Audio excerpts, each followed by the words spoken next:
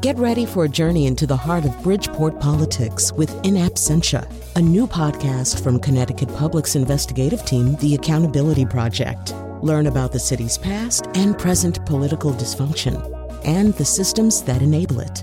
Tune in wherever you get your podcasts. Funding provided by Gregory Melville and Susan Fox and Kathleen Bromage. What's up, 2021 Genesis 90 Turbo? Hey, it's my old friend 2022 Toyota CHR. Hey, what's that inside you? Did you get a new person? Yeah, it's called an Aubrey McCoy. Got it used. I'm not crazy about the color. Me neither, but they didn't have a really big selection at Driver Max. You know, I can talk. I'm listening to what you're saying, and I can talk. We people were the ones who taught you cars how to talk in the first place. Did you hear that? You've got some kind of squeak or rattle coming from that person. Right, it's like a squeaky rattle. My voice is not a squeaky rattle. I hate the way you cars talk about it. You should take it back. They should fix it or give you a new person. This Jaguar I know just got a new person named Travis Armstrong, and the Jag loves it. Yeah? What's so great about it? There's like a button you push, and Travis Armstrong gets out and washes the Jag. Really? My stupid Aubrey McCoy doesn't do anything like that. I'm not stupid. So you want to go get some gas? No thanks. I've already got gas. That one never gets old. You cars have really pathetic senses of humor. Where is the button that turns that down? See, that's the problem with a new person. It takes like a week to figure out the control panel. I think this one turns on the radio. And now, the only Beach Boy fan who didn't realize a Woody was a car, Colin McEnroe. No, but now that I realize it is a car, some of those songs make a lot more sense, and I'm a lot less worried about what's going on in those songs. So that was two cars of the future who had just... One of them had just gotten a new person. And it may be like that. We don't know. We know that for a long time, people have tried to imagine what the car of the future would be like. Only recently have we kind of settled into this imaginative rut of thinking that cars will be autonomous or driverless or whatever you want to call them. In the past, of course, we had other ideas. Many of us, when we think of the car of the future, maybe we think of the taxi cab that Corbin Dallas, a.k.a. Bruce Willis, drives in Fifth Element. There's even in my mind a song from 1993. Donald Fagen he did a concept album called Kamakiria about a man driving a car of the future, in the future, a car that would have, among other things, a hydroponic farm inside it. Let's hear a little bit of that. I was born yesterday when they brought my Kamakiri, when they handed me the keys. It's a steam power 10, the frame is out of Glasgow, the tech is Balinese. It's not a freeway bullet or a bug with monster wheels. It's a total biosphere. Well, the farm in the back is hydroponic. Good fresh things every day of the year. Good fresh things every day of the year. With a So, yeah, good fresh greens every day of the year, a car that's a total biosphere. Well, why not that as opposed to any of the other models that are out there? Some people have really been thinking about that, and that's what we're going to talk about on the show today. A little bit later on the show, we're going to talk to writer Daniel Albert about the possibility that, well, let's say that we did have the automatic driverless cars. They would have to have the capacity to make certain kinds of decisions that you almost have to identify as philosophical in nature. So, I mean, for example, if they had to choose between hitting one kind of person and another kind of person, or one number of people versus another number of people. So we'll talk a little bit about that at the end, because Jetpacks, we'll talk about Jetpacks. Because Jetpacks, you can't not talk about Jetpacks, because that's the other possibility, of course, and flying cars, all of that. But right now we're going to talk about an unusual thought experiment that's maybe gone even just a step or two beyond thought experiment, with a regular contributor or guest or something to our show. We've done many shows now with Jonathan Keats, conceptual artist and experimental philosopher from San Francisco, California. And joining us right now is Jonathan and Ryan Ayler, research and design engineer at Hyundai's corporate venture company. The two of them together have been working on a car of the future that's not driverless, not autonomous. It's a little bit more what I would call ingrown, where the relationship between the car and the person, where the person stops and where the car begins, gets blurred a little bit. But that's just my interpretation. Let's hear what theirs is. Welcome, Jonathan and Ryan. Thank you so much. Very good to be on the show again. So, Jonathan, give us your 30-second elevator pitch. What is this concept that you've come up with? Well, I realized that the artificial intelligence that is inherent in self-driving cars is problematic for all sorts of reasons. And so, as a result, we might actually end up going in a totally different direction in terms of the car of the future, one that is already foreshadowed by smartphones and wearables, by the way in which technology is not only moving toward greater autonomy and anonymity, which is the self-driving car, but also is moving toward greater intimacy, toward more of a cyborg future. And so I started to imagine what the car of the future might be if it were to become the ultimate wearable. If, in a sense, the driver were to become the car's brain and the car were to become the driver's body. We'll talk more about that. We should say that this is a collaboration with the Silicon Valley division of Hyundai and the Los Angeles County Museum of Art. But Ryan, I would say in some ways what Jonathan is talking about is both the future and the present, in the sense that, and let's just sort of talk as drivers for a second. We know that our relationships with cars have moved a little bit in that direction naturally in two ways that I can think of. One of them is that we drive somewhat unconsciously. I think everybody listening to this who drives can imagine, can remember a familiar trip that they took, maybe a journey that they make 5 days a week, where they started off at point A and ended at point B with no real recollection of driving, of making those decisions, of, thinking out every little move, that somehow or other some other part of the brain did the work, whatever they call their consciousness was thinking about something else. And then also the idea that the car, I think I can't remember where I read this first, but there's certainly this notion that the car, we are the brain of the car, and we've started to treat the car as our body. That it's why that we get more upset about a dent in our car than any other kind of scratch or dent or ding to anything else, because it's something we're sitting inside of. So it's kind of an extension of our body. I don't know, Ryan. In a way, are we already living maybe 1/3 or 1/4 of what Jonathan's talking about?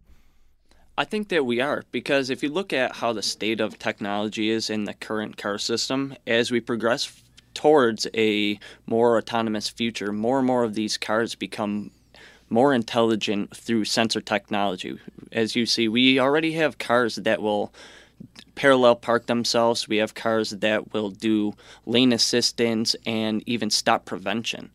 So I think that as we progress down this road, we ultimately will become more immersed in the car experience, and the car will become an extension to ourselves through all of these different sensor technology. So to go on the progression towards autonomous vehicles, it goes 1 through 5, and they are in between steps in order to get there. And before we reach fully level autonomous or fully level 5 vehicles, we need to have these in-betweens. And we will reach a point in time to where if we have autonomous cars, we will have so many unautonomous cars on the road. So the answer is to hybridize those cars through sensor technology in order to keep up with the safety. So that leads to something called the rotable synapse, which does sound like a Buckminster Fuller name. I think, Jonathan, you did a Buckminster Fuller show with us. Where I get my inspiration. You figured me out. So tell us about the rotable synapse. So the rotable synapse is my attempt at instantiating this car of the future, this sort of a cyborg future in which the driver and car merge into one. I have not taken up the side in which the driver becomes the car's brain. This is a future of brain-computer interfaces, and it's happening already in labs around the world, and I don't happen to have a lab of my own, at least in that sense, so I'm leaving that to others. But the other side of it is really the one that we are exploring in terms of how do we make it so that you as a driver are viscerally experiencing and internalizing actually that you are taking in as a completely natural phenomenon what the car is experiencing on the road. So, for instance, the speed of the car is actuating a mechanism that stimulates you more. This is all happening through music. We came up with as a very simple way in which to be able to make use of the Hyundai Ioniq and to make use of the stereo system and the computer system within it, adding a few sensors, a way in which we could simply add on the qualities that I'm interested in exploring. So the music increases in tempo as the car drives faster. And that increase in tempo has the effect of stimulating the driver. And when you're stimulated, according to the neuroscientific literature, time appears to move more slowly for you. Mm-hmm. So more happens in any given interval, which is exactly what the car is experiencing on the road.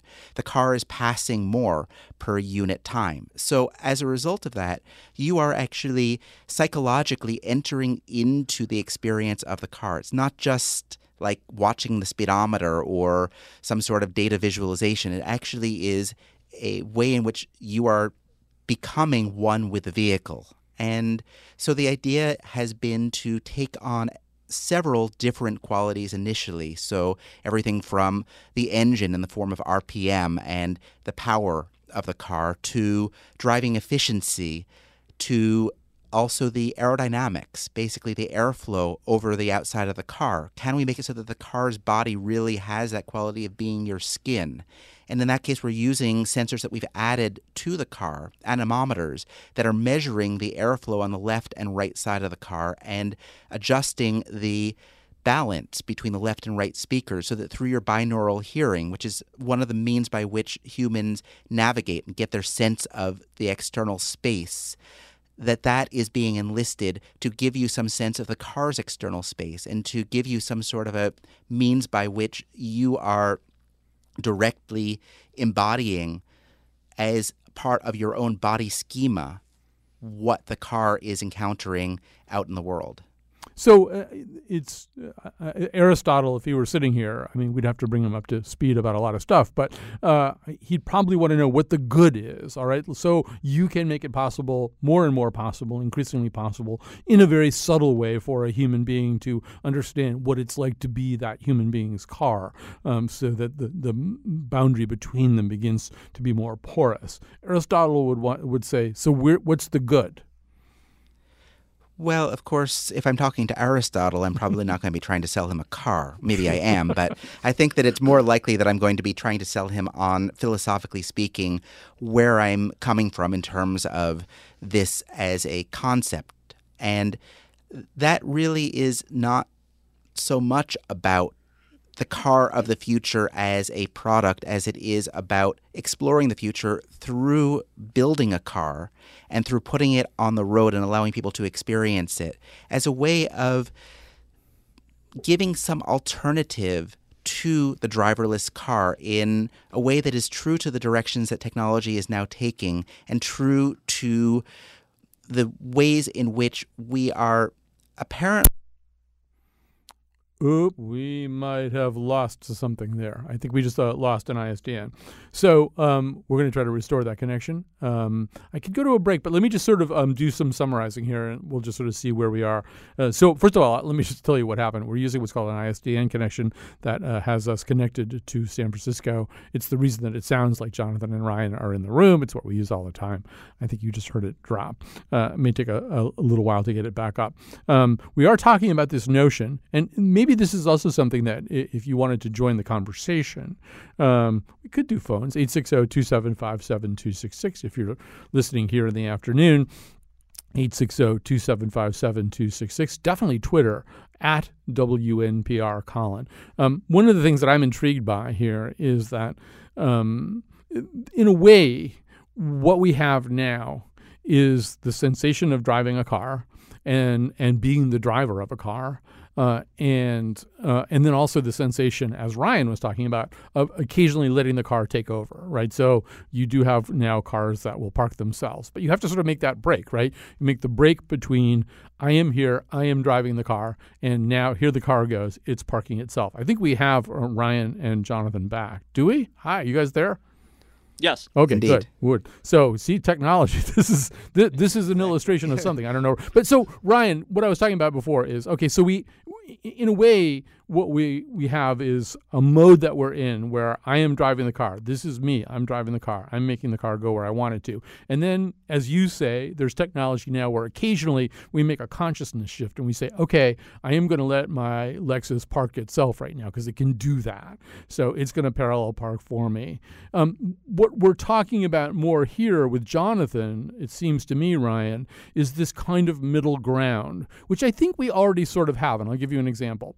There's a lot of people who still, although fewer and fewer of them, but some people who still want to drive. They want to drive a manual transmission. They feel it gives them more control, maybe better gas mileage. They've got all kinds of arguments for it. But the reality is that a computer can now shift better than a person, that in terms of gas efficiency or anything else that might be an aid to traveling around, everybody will tell you, including, I assume, Ryan Ayler, that you're better off letting the automatic transmission do it. And so are we talking about sort of that particular distinction extended even into other areas of the car? Yeah, so I can actually talk from firsthand experience. I own a manual vehicle. And what I like about a manual vehicle, I actually enjoy the fact that I've now become one with the car in the driving experience. I can experience the car shifting through the gears, the engine RPM. I have complete control over what I'm doing. And not to mention it includes a fun factor as you're kind of racing around the hills of California, or you now become more engaged and in depth with who you are to the car.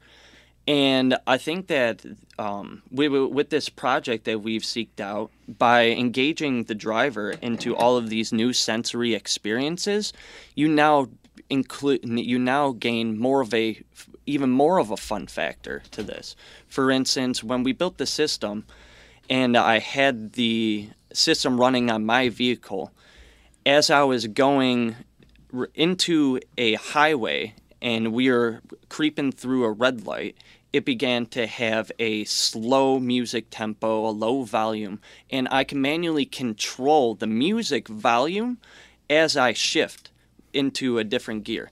And when we floor onto the highway and it gets faster and faster and faster, your heartbeat actually starts to increase because you become more engaged and more excited about the entering onto the highway. And Ryan and I are at opposite extremes of the spectrum here. I hate to drive. I've never owned a car. I hope never to own a car for the rest of my life. But driving the rotable Synapse, for me, really was interesting because I don't have any of the experiences that Ryan does in terms of feeling connected to a vehicle. I think that's why I hate to drive. And actually having these mechanisms that are helping me to embody what the car is experiencing improved that experience for me, made me feel less alien in the car, made the car feel less alien to me.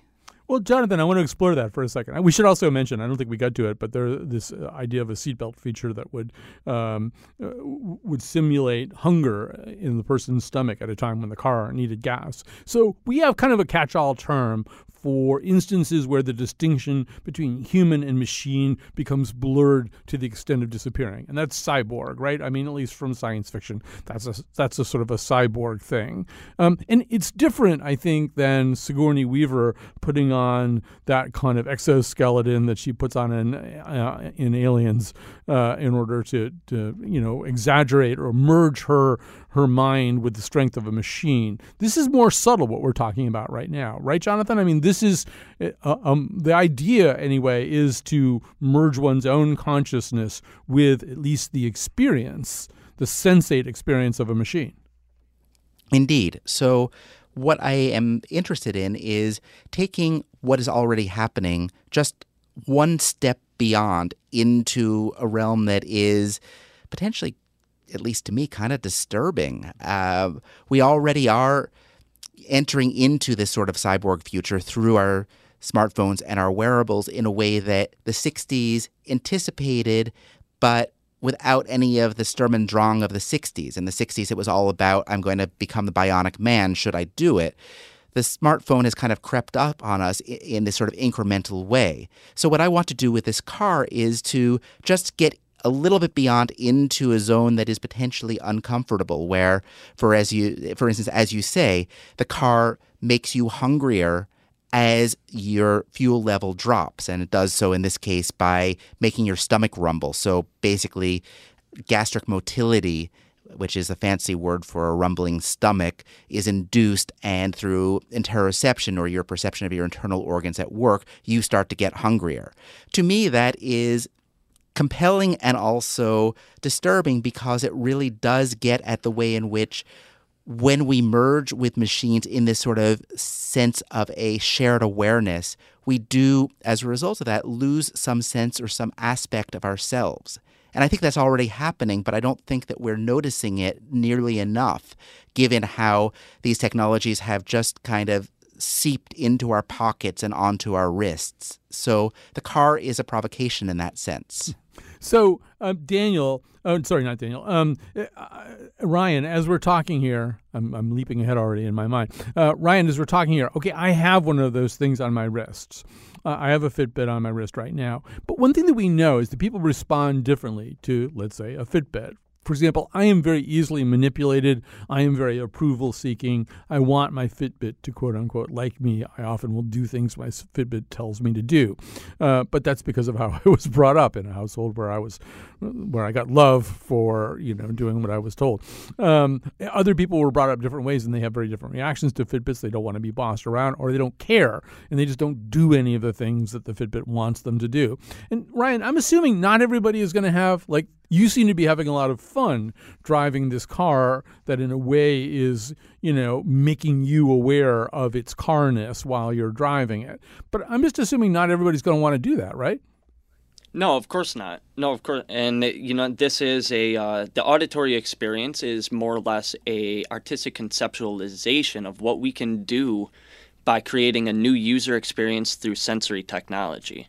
So, for instance, your Fitbit, or if you have an Apple smartwatch, you can read your heart rate, and you can even in more depths go and pull your respiration rate. If you could take those sense data points, you can now create actuated outputs from your vehicle to enhance your driving experience. Let me paint a little picture for you. If currently here in the Valley, there are companies that are building new sensor hardware to monitor your heart and respiration rate. If you can monitor your heart and respiration rate through the vehicle, your vehicle can now become the car that cares about you. And say if you're driving down the highway and you're stuck in this San Francisco traffic over here, now if your car senses your stress levels raising from your heart rate rising, your respiration rate rising, it now can cue your favorite aromatherapy. Maybe you have an aromatherapy pod embedded within the ventilation system. If you're stressed, you get some cooling lavender, and now it can automatically cue your favorite Spotify playlist to uplift your mood. Same thing, it could also sense if you're drowsy and getting sleepy, and now you become a safety hazard to the rest of the community. And so it can cue some bright, energetic ambient lighting within the vehicle. It can give you a mood burst with some citrus aromatherapy, and now maybe turn on some electronic music to stimulate your senses.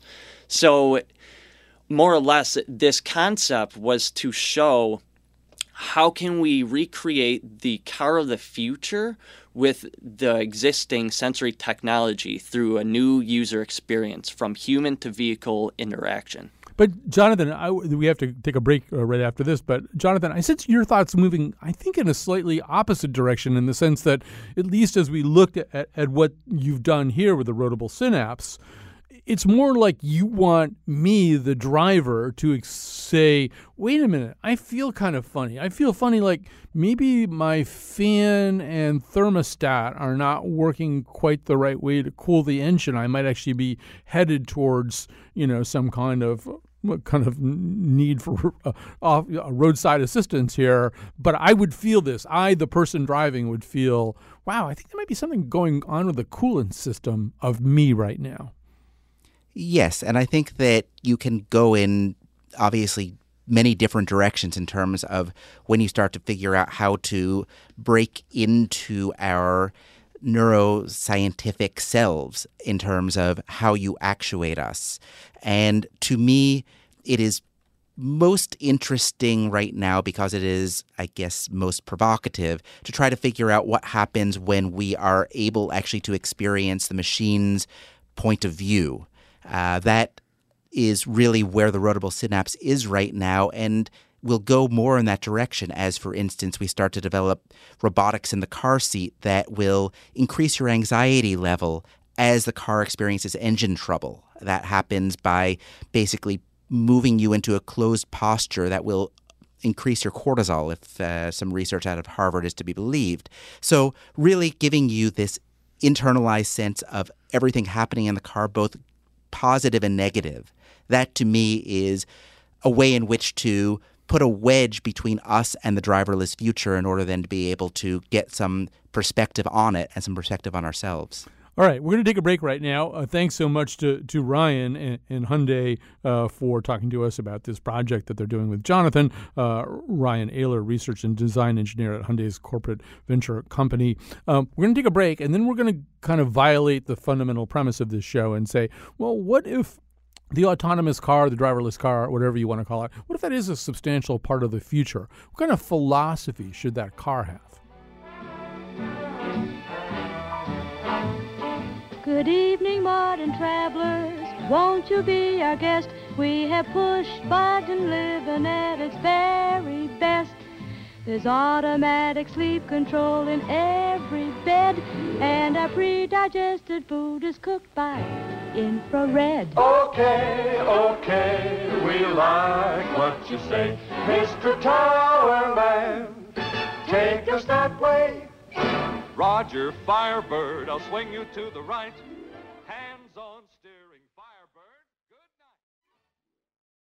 Good night. Excuse me. We are back with Jonathan Keats, conceptual artist and experimental philosopher from San Francisco. And in fact, we're doing a show right now about the future of cars, what cars will be like in the future. And I should say that this is produced by Josh Nalea, who kind of some producer on the show always has to be available and around to work with Jonathan Keats. And so Josh has taken this over from Patrick Scahill. So there also has to be a designated Jonathan Keats producer. But as Josh was talking about this and like who else could be on this, I said, well, this guy, Daniel Albert, who writes for N+1, writes some of the most interesting stuff about cars that I've ever read, and particularly about the future of cars. And in fact, he has an upcoming book, Are We There Yet? Cars, Robots, and the End of Driving in America. And even though our initial idea was kind of, along with Jonathan, to say, what if there aren't autonomous cars?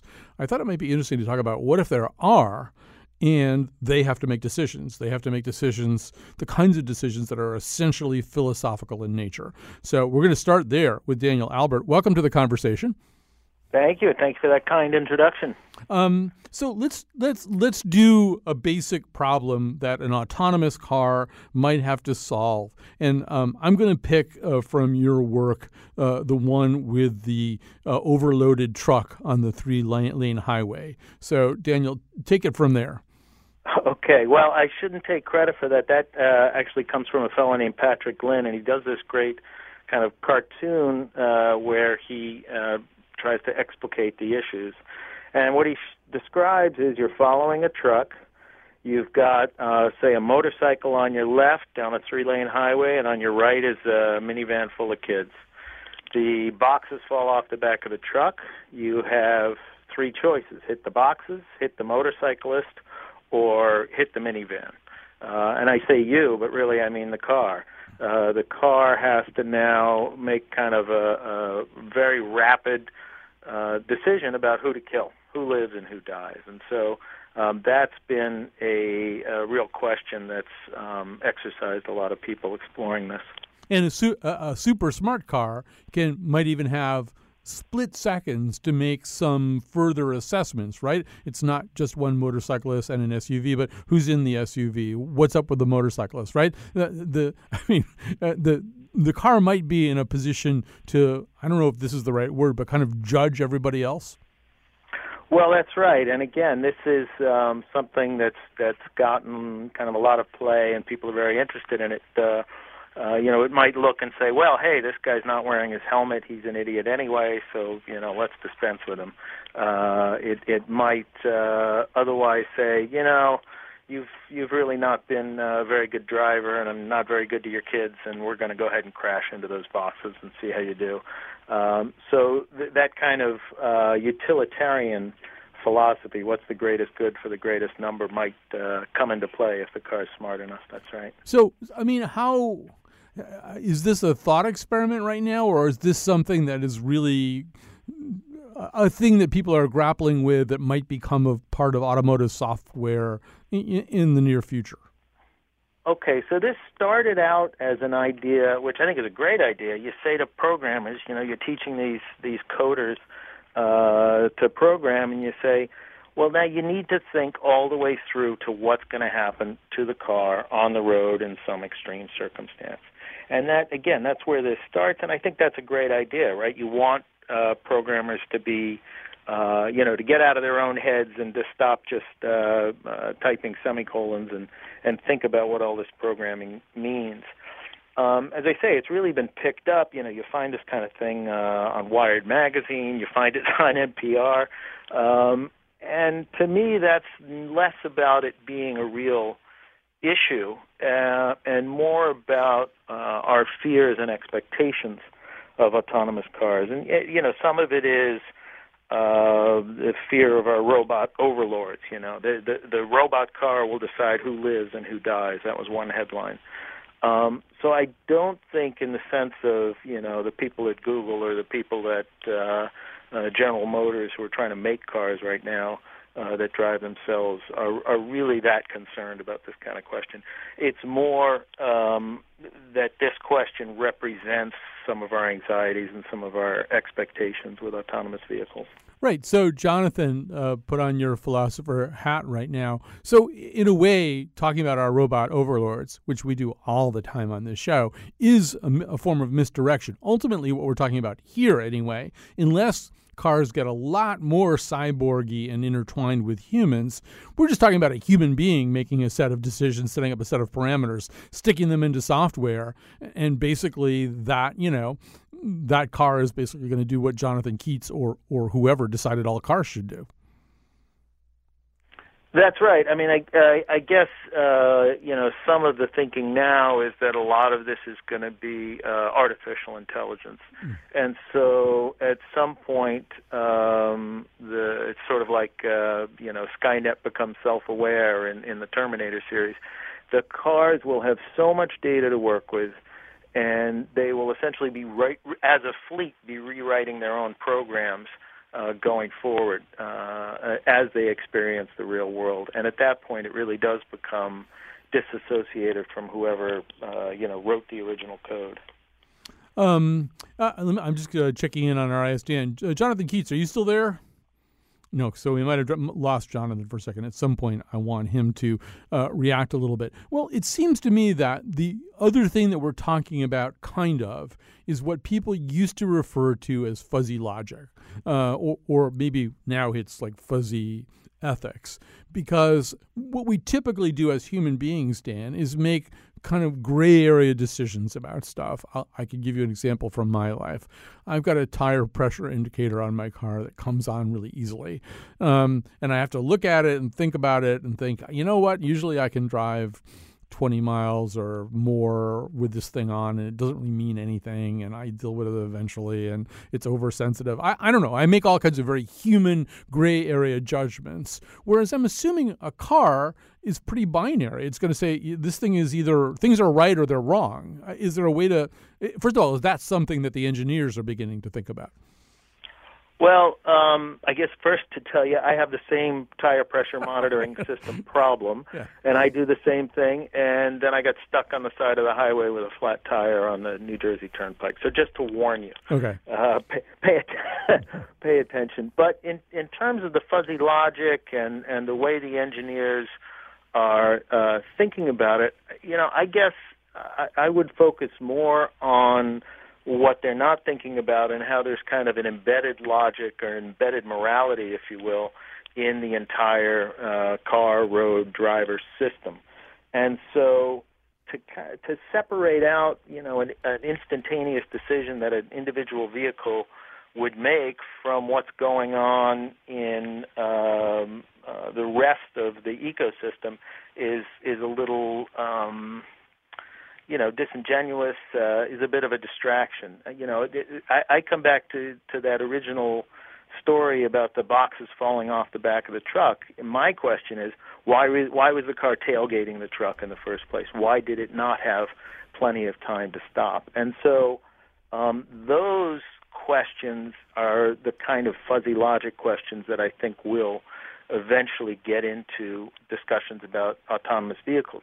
One of the promises that's being made is that autonomous vehicles will let cars travel much closer together because they'll be so much smarter. I think the learning process, or call it the fuzzy logic, will begin to tell the cars themselves that, hey, you really can't follow, one car length behind this big truck. You've got to follow 3 car lengths behind this big truck, and so forth. Jonathan, when he was on earlier, was talking about this experiment he's doing with Hyundai, in which the distinction between car and person is intentionally blurred. But I think most of us, Dan, as we think about this idea of what sort of interactions would we have with a car that was capable of making the kinds of decisions that we're talking about, are that we would effectively talk to the car. Maybe David Hasselhoff is responsible for this. I don't really know. But there's that kind of notion anyway that the car would tell us things. And in fact, I think most people, when they hear you talk about the 3-lane highway experiment, they think, well, the car would tell us what it was going to do, right? At minimum, the car would say, you know what, I've decided really to let you die, and here's why. But that's not necessarily the case. But you've looked anyway at cars that do talk to people. Wasn't there a car that even kind of flirted with somebody to get it to drive it? That's right. Now, this was, I should say, a bit of a stage performance, and it was done by Nissan at the Consumer Electronics Show. And, I think that actually tells us something important. This was a huge production by a car company, not at an auto show, but at a Consumer Electronics Show. And so that's where these car companies are going. And it was the car company trying to suggest a new relationship between the vehicle and the person. And, it was a bit of kind of vaudevillian shtick where the car says, come on, you come drive with me. And it's got a female voice, of course, and she opens her doors and she folds away her steering wheel. And, the guy's trying to make a presentation to thousands of people, and she's saying, come on, let's go for a ride. And that idea of the car having so much personality, even being needy, right? Even being, come on, you haven't driven in a while, let's go drive, I think is what people are beginning to imagine. I guess the reality of that, or the reality that we see today is, okay, so the car wants to talk to us. We're not really listening, right? We're on our phones, we're on our social media. And a lot of the promise of the autonomous cars will have time freed up to work, or will have time freed up to shop, or whatever it is. We don't really want to be engaged with the vehicle in the same way. And I think that's what's so interesting about John Keats's work is he's exploring, well, maybe we do want to be connected to that vehicle. That gets into something that I know that you've given some thought to, too, which is the way in which driving is this kind of chronological equivalent of what we sometimes call third space. Third space being this idea that it isn't home, it isn't work, it's some other place, it's a coffee shop, it's whatever. And that chronologically, there's a way in which driving is a little bit like that, right? It has been a place where you can't hold me as accountable as you would if I were in my workplace, and I'm probably not as emotionally present as I would be ideally expected to be at home, right? It's this other kind of space. But if, in fact, we don't have any responsibilities for driving, does that change? I certainly think it does, and more to the point, I think the auto companies think it does. I think one of the things that's very interesting is, in the old car ads, you would often see talk about sofa-wide seats, or the first post-war Ford was advertised as a living room on wheels. And it was this idea of the vehicle as an extension of the home, sort of a mobile, extra room. That's not what's being talked about now. What's being talked about now mostly is the mobile office. And the idea is that, well, look, you're not driving, so now you can be, at your computer or having a conference call or any of these other things. You're no longer in this space, as you describe, a third space between leisure and labor. And what's exciting for these car companies going forward is if we can eliminate that space, if we can turn it into one of these other two, leisure or labor, then we can begin to monetize it. Then we can begin to sell you something, or we can begin to make use of your labor while you're traveling. And we've seen a lot of that with the concept cars that the auto companies are showing off at Consumer Electronics Show and at the auto shows. Mm. Well, I live 3 minutes from my job. Yeah. All right, we have to stop there, and we are about to take a little break. We're going to come back with David Mayman, who absolutely is the king of the jetpack. But it's been a fun conversation and a pleasure to have with Dan Albert. You should absolutely read his work in N+1 and his book soon to come up, which is Are We There Yet? Cars, Robots, and the End of Driving in America. Girls cruising after the game, watching radio.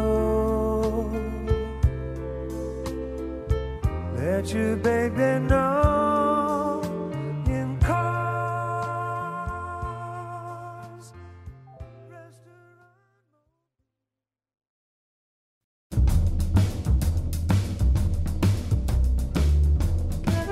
You seem like you're in a hurry. Would you like me to go faster? I thought Clippy was dead. How did you get into my car computer, Clippy? It sounds like you had too much coffee. Would you like me to brew some decaf? No, Clippy. Today's show was produced by Josh Nalea and me, Kyone Wolf, with voiceover help from Sir Ray Hardman, Betsy Kaplan, and Jonathan McPants. Amanda Fish is currently dating J.D. Power. The part of Bill Curry was played by Steve McQueen. On tomorrow's show, we go deep inside the world of obituaries. And now, back to Colin. It seems like you would like to go back to Colin. Shut up! All right, so I didn't even know J.D. Power was a real person. We're going to talk to David Mayman right now. After we talk to David Mayman, if you haven't done this, if you're not one of the 2 million plus who've done this already, go on the internet, go to YouTube, type in David Mayman, Mayman, and jetpack or something like that. And you can watch him flying around the Statue of Liberty with a jetpack. So David Mayman, obviously the dream of every commuter stuck in traffic, every 13-year-old boy, and certainly every animated coyote chasing a roadrunner has been to have a jetpack. You have one. How is this possible? Or I don't even know which question to ask first. Maybe the question to ask first is, what makes a jetpack a jetpack? When we use that term, what are we really saying? So a jetpack to me, and I guess our team, Colin, is something that you can wear on your back rather than being, something you step into like a helicopter. And by definition, for us, it needs to be turbine powered, so jet engine powered rather than a ducted fan or something like that. So small, powerful, and jet powered. There's been it's almost kind of a running joke. There's even a rock band called We Were Promised Jetpacks. There's been a kind of where are they joke for a really long time. What really has been the stumbling block? What's the threshold that has been so difficult to clear? It's been the technology related to two things. One is the turbine engine itself, creating something that's small enough and reliable enough. The other is the stabilization technology. even 10 or 12 years ago to purchase the sensor systems that we would need to provide the stabilization that we've got now. It would be the size of a shoebox and would have been a couple of $100,000, and now everybody's walking around with one in there, and probably three in their cell phone. So it's really those two things: the turbine engine's getting smaller and more capable, and then the stabilization electronics, or the electronics behind how we stabilize a mass like this. So getting smaller and more affordable. In 2015, you made the famous flight around the Statue of Liberty. People can go watch it on YouTube. You and your jetpack are doing everything that we ever thought a jetpack would do. So why is the world not completely different now? Why don't I have a jetpack? Why doesn't the Army have special jetpack-equipped forces that go on special missions? Why isn't the world utterly different than it was in 2015? It's a really, really good question. And, I mean, we are working with the military there in America, and they have started flying our machine fairly recently. But the stumbling block really is safety systems and endurance. To be practical, we need something that can fly for longer than 10 minutes, and that's where we're sort of capping out at the moment. And the other thing is this is... for your listeners that have some aviation background, an aircraft, if it has an engine failure, it has a wing. It can glide. If it has one engine, then it's going to glide to where it's going to hit the ground, obviously. If it has two engines, that remaining engine may keep it aloft for long enough for it to land back in a runway. But a helicopter can auto-rotate, but a jetpack doesn't have any system for keeping it aloft like a wing or a rotor system. So we need to build a safety system so that if we have a catastrophic failure at any height, effectively, we can come down gently and survivably. Well, now that you say that, look, jetpack pilot sounds like the coolest thing in the world. Jetpack test pilot sounds like the worst job in the world. Was there kind of a Wile E. Coyote phase here where you guys were like smashing into stuff? Yeah, there sure was. And my title is CEO, test pilot, and crash test dummy. So it's been a mixed bag over the last 11 years. And I mean, thankfully, whenever we've had an issue, and we've certainly had many, it's been on a sort of a safety line. So if you imagine two towers 100 yards apart and a cable strung between those towers and then sort of a pulley system that runs backwards and forwards, we hang the jetpack under that when we're doing all of our testing. So yes, we've had lots of oopses that they've been on the test system.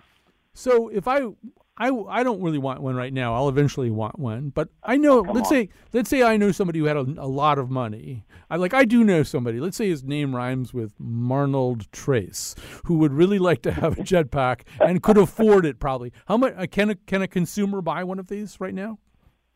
Not right now, not until we have the safety systems completed. We won't sell them to recreational users. They are available to government and military users now. In the sort of $250 to $300 price range. All right. Well, listen, this is I can't wait for the future. I mean, I want all the bugs worked out first, but I do want a jetpack. I don't want you to get the wrong impression. This is like the beginning of any other in any other field. And as we produce greater volumes, obviously that, the price point, the cost to us, the price point can come down. But it's very much an artisan sort of approach at the moment. We've built 6 so far. But if we were to build 100 or if we were to build 1,000, the idea is that price could come down in the end to a mid to luxurious automobile. Right. But right now, 250,000. I don't have that. Listen, right. David Mayman, has been so great to talk to you. This has been a very interesting show as well. Thanks to Josh and Alea. Thanks to all the other guests as well, Dan Albert, and of course Jonathan Keats, Ryan Ayler from Hyundai. We will be back tomorrow with obituaries, which I hope have no connection to jetpacks. We'll jump in the back, turn up the 8-track. I got Billy Ocean. Get in the car,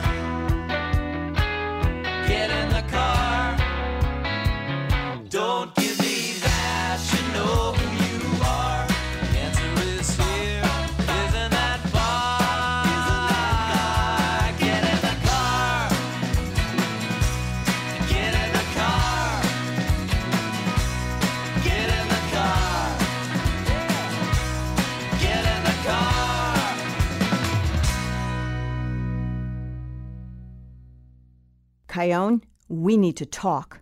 Oof, that doesn't sound good. It's not good. Yesterday you can't keep jetpacking away from your problems, Kyone. Oh, yes, I can.